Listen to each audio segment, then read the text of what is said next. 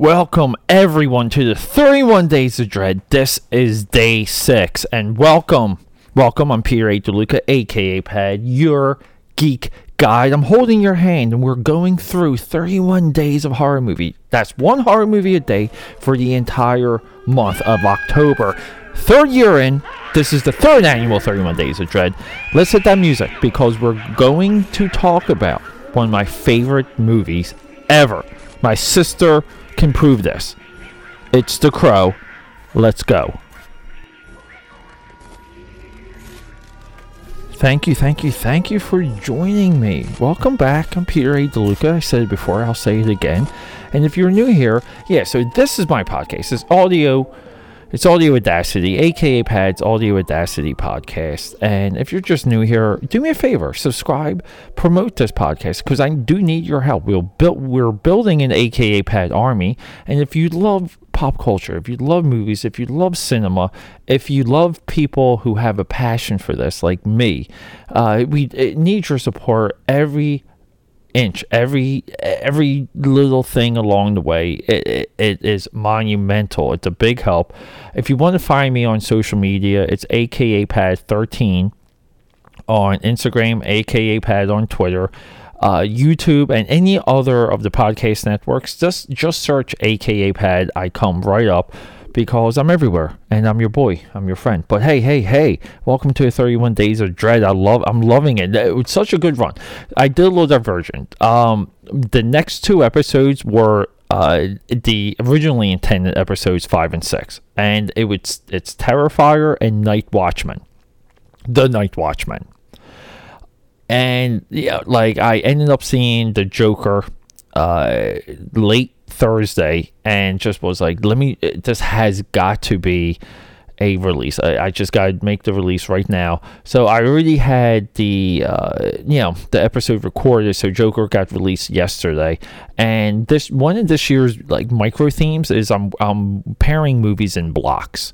So I had to get something in mind really quick for Joker, and immediately The Crow came to mind, because a lot of people classify this as a superhero movie or a vigilante movie. No, this is a supernatural horror movie. There's very little hope in this movie. This movie is dark and depressing, and this movie is one of the best just straight up adaptations of a comic book work. A lot of people call it a graphic novel. A lot like Watchmen, The Crow is not a graphic novel. The Crow is a collected edition of what's called floppies or single issues. It was originally a miniseries. We can get into the history of The Crow itself, but you know what the funny thing is with The Crow? Brandon Lee, Alex Proyas, and James O'Barr. That's like your three-headed dragon of people involved with The Crow. Brandon Lee died during the production of this movie, and so immediately the movie became legendary. I remember when all that stuff came out, the Premiere Magazine articles, the Entertainment Weekly articles, there was a lot written about it, and this was one of the first times they used digital trickery to put him into the movie to finish a couple scenes. And I think if you watch the movie, some of it is very clear.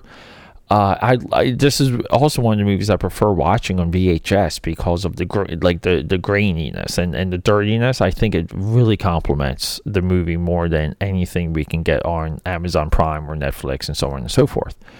And so Brandon Lee's whole career was cut short with this movie. And it just, it kind of works within the movie, just as of what the movie is. And nobody wanted that, but it is what it is. And then we have James O'Barr.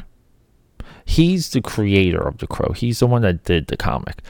And I remember back during the DVD days, there's an hour-long plus documentary on him, with maybe the original DVD release, and it's he's a tortured individual that used the cheapest materials to make this comic, dollar store color, watercolors and dollar store paper, and you put this comic book together to somewhat it's a lot like Midsommar, day one of the 31 Days of Dread, and I'm connecting these two movies. Midsommar was a response to the director's emotional trauma, emotional turmoil of this long-term breakup, and he made this movie that was somewhat allegorical of it.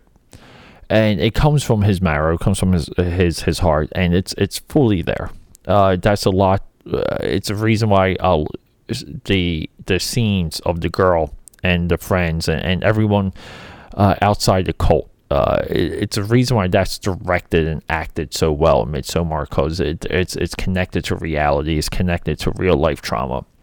And The Crow has that, because James O'Barr's girlfriend, I'm just going from memory here, but he supposedly was in love, they were engaged, and she may have died in a car accident. And from that, he created The Crow. And the movie, the movie kind of gets the comic book better, because Alex Proyas comes in. And, really, look, Alex Proyas, his film career is frustrating, because he kind of comes out of nowhere. In 1994, directs The Crow. Directs one of the most visionary, most dark, most dystopian, just dirty, visions. That's somewhat fantasy, somewhat horror. It's hard to, again, it's a mixed bag, but he essentially directs a horror movie. And then 4 years later, he makes Dark City. I'm getting to a larger point here of these three individuals, this three-headed dragon.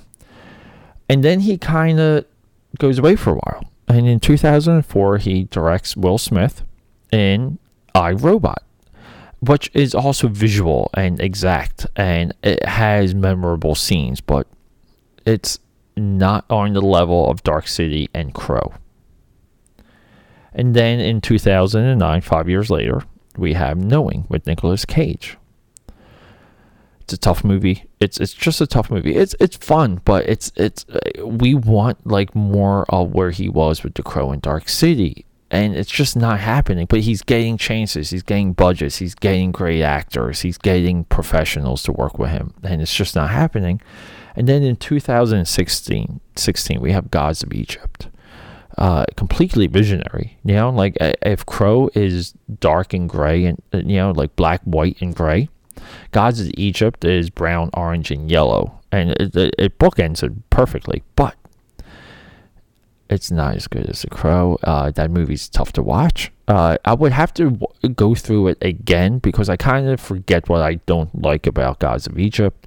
I just know I had trouble finishing, or I don't think I even finished the movie. But that may not be in full position to speak on Gods of Egypt, but universally, everyone else hates it. We all know what AKA Pad, Peter A. DeLuca, your boy, thinks about it. But, maybe we'll add that up to the lineup. Let me know. So, we have Alex Proyas, your director, visionary director at this time. James O'Barr, masterful comic book creator. Again, came out of nowhere. And then we have Brandon Lee, superstar. Could have done more. And technically, he came out of nowhere. He's got some movies. Showdown in Little Tokyo with Dolph Lundgren. Check it out. And then we have nothing from these individuals. Yeah, Alex Proyas really never recreated what he had with The Crow. James O'Barr never comic book wise, just that's it. That's all he's done. Technically, you can argue that's all Alex has done. Technically, Brandon Lee is only known for The Crow, and it's the movie now. Itself is as much as a tragedy as that's portrayed within the movie. This is a lot. The way how this mirrors Joker, even in that theme, and the reason why this pairs so well with Joker, because we have crazy, white-face, murderous comic book adaptations. That's this genre. It's very short. It's a very small genre, but these two movies pair perfectly. But these movies also cross over into reality in a way that is unfathomable. And then infinitely, I think this is why this year's 31 Days of Dread it's so joyous for me, because this connection is so true and pure. I just want to watch these two movies back to back as many times as I can, because I do feel like they're us and we're it, and it is here, meaning the Joker has FBI agents in theaters right now making sure things are okay. That's what the Joker would want. And we have The Crow with true tragedy overflowing into our hearts and minds, and we feel differently when we watch that movie. But yeah, so this movie just runs so deep with me. There's just so many memories I have. I remember seeing it with my sister when it came out. We rushed to go see this. My sister, being fantastic, incredible, the incredible person my sister is, got the $90 DVD VHS, the VHS rental copy. Her and my parents spent $100 for my birthday one year to get me this movie so I could watch it at home. They knew how much I loved this movie. Even to this day, my artwork and my texture and what I bring into the page through my hand, a lot of it still, it's inspiring. It comes from The Crow. But this movie also goes a little bit further. It's a definition of independent filmmaking, of low budget filmmaking. It's a definition of finding good ideas and knowing what to do with them. It's a definition of having balls. Again, it mirrors a Joker. You have balls when you make a movie. You have intent. You swing for the fences. You know what your material is. And as a director, you bleed that. You tell that to people, and you kind of don't budge. You do not budge. And then we have the soundtrack. Okay, this movie kind of kick-started the 90s movie soundtrack boom. And it's one of the most complete, more put-together movie soundtracks ever in the history of cinema. And I've been, for a while, I've been debating on doing a study of what really happened, because movies used to have the best music, even like Armageddon. I don't want to miss a thing. That's one of Aerosmith's best songs and rock ballads ever recorded. And then it just all went away. Batman Forever, incredible soundtrack, and you're like, what? Yeah, I'm sorry. Batman and Robin, incredible soundtrack, really good music put together and made exclusively for these movies, but it's gone. Robin Hood, Prince of Thieves. Here we go. Four Musketeers, Three Musketeers. That's the one with Rod Stewart, Sting, and Bryan Adams. Come on. How do you not love that song? But yeah. This movie is pivotal. This movie is important when it comes to comic book adaptations, because my Three-Headed Dragon, for just straight up good comic book adaptations, maybe four-headed. It's Ghost World, American Splendor, Teenage Mutant Ninja Turtles, and The Crow. And I'm not sure what else. I mean, I do like Kick-Ass. I do like Scott Adams versus the World. You could put them right in there too. Those are legit adaptations that get the intent and the feeling of the work. But they're also smaller works. And keep that in mind. When we have something even like Watchmen, it's 12 issues.